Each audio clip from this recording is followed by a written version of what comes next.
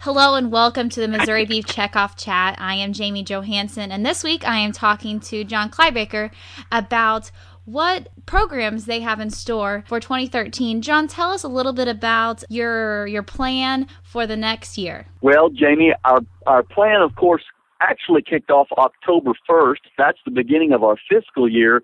But a lot of folks think about the beginning of the calendar year, and certainly it is a time for renewal. And one of the things that we're really excited about and going to be focusing really diligently upon this coming year is farm tours. We've done a number of those in the past, but not at the level that we're going to this year. We're actually planning on doing 2 tours per month, starting in March and working through September during the time when the grass is green and it feels good being outside and all that. Our goal is to expose people like teachers and dietitians, people who influence what children eat at school, so school food service providers, and others that are part of helping other people make food decisions. So even doctors and mommy bloggers, for those that are interested in the blogs and whatnot, we're going to get them out to farms where they can really use all of their senses. We're going to, of course, feed them a nice beef meal, let them look at cattle, hear the sights and sounds of a farm, smell the smells, touch things, and really get them exposed to what's going on in modern beef production. And that's going to be a big part of our plan through the spring, summer, and fall months. Of course, Team Beef is very active. That's our group of folks that run 5Ks, half marathons, full marathons, and so forth. They're also avid beef eaters, and even better, they're avid beef promoters. And not all of them are cattlemen or cattle women, but they believe in our food, and they believe that it's a very important part of their diet that gives them the strength and energy they need to be able to complete those marathons.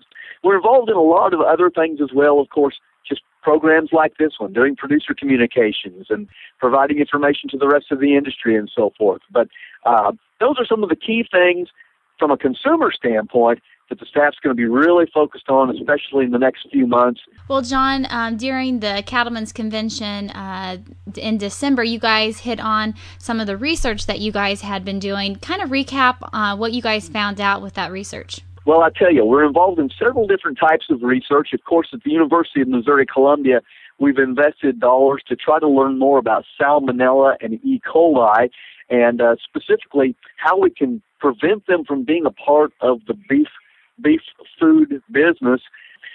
So that's an important piece of what we're working on. We're also looking at what we call pre-harvest influencers of the carcass. And so what are some things that farmers and ranchers can or should be doing that might help improve beef carcass quality, improve things about the carcass that makes it more palatable for consumers, such as tenderness and whatnot. The big subject of the day, though, back during the Cattlemen's Convention was the results of our research called the Consumer Beef Index. That's a consumer research program that's conducted nationally by the National Beef Checkoff through NCBA every year. We asked them this last year to do what's called a heavy up. In other words, they interviewed more people in Missouri, specifically Kansas City and St. Louis, than they normally would on a percentage basis.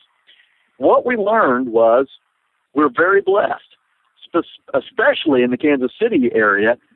People there love meat. They love beef in particular. Very high percentages of people that say that all of the positives about beef strongly outweigh any negative perceptions they may have ever heard or possibly believed.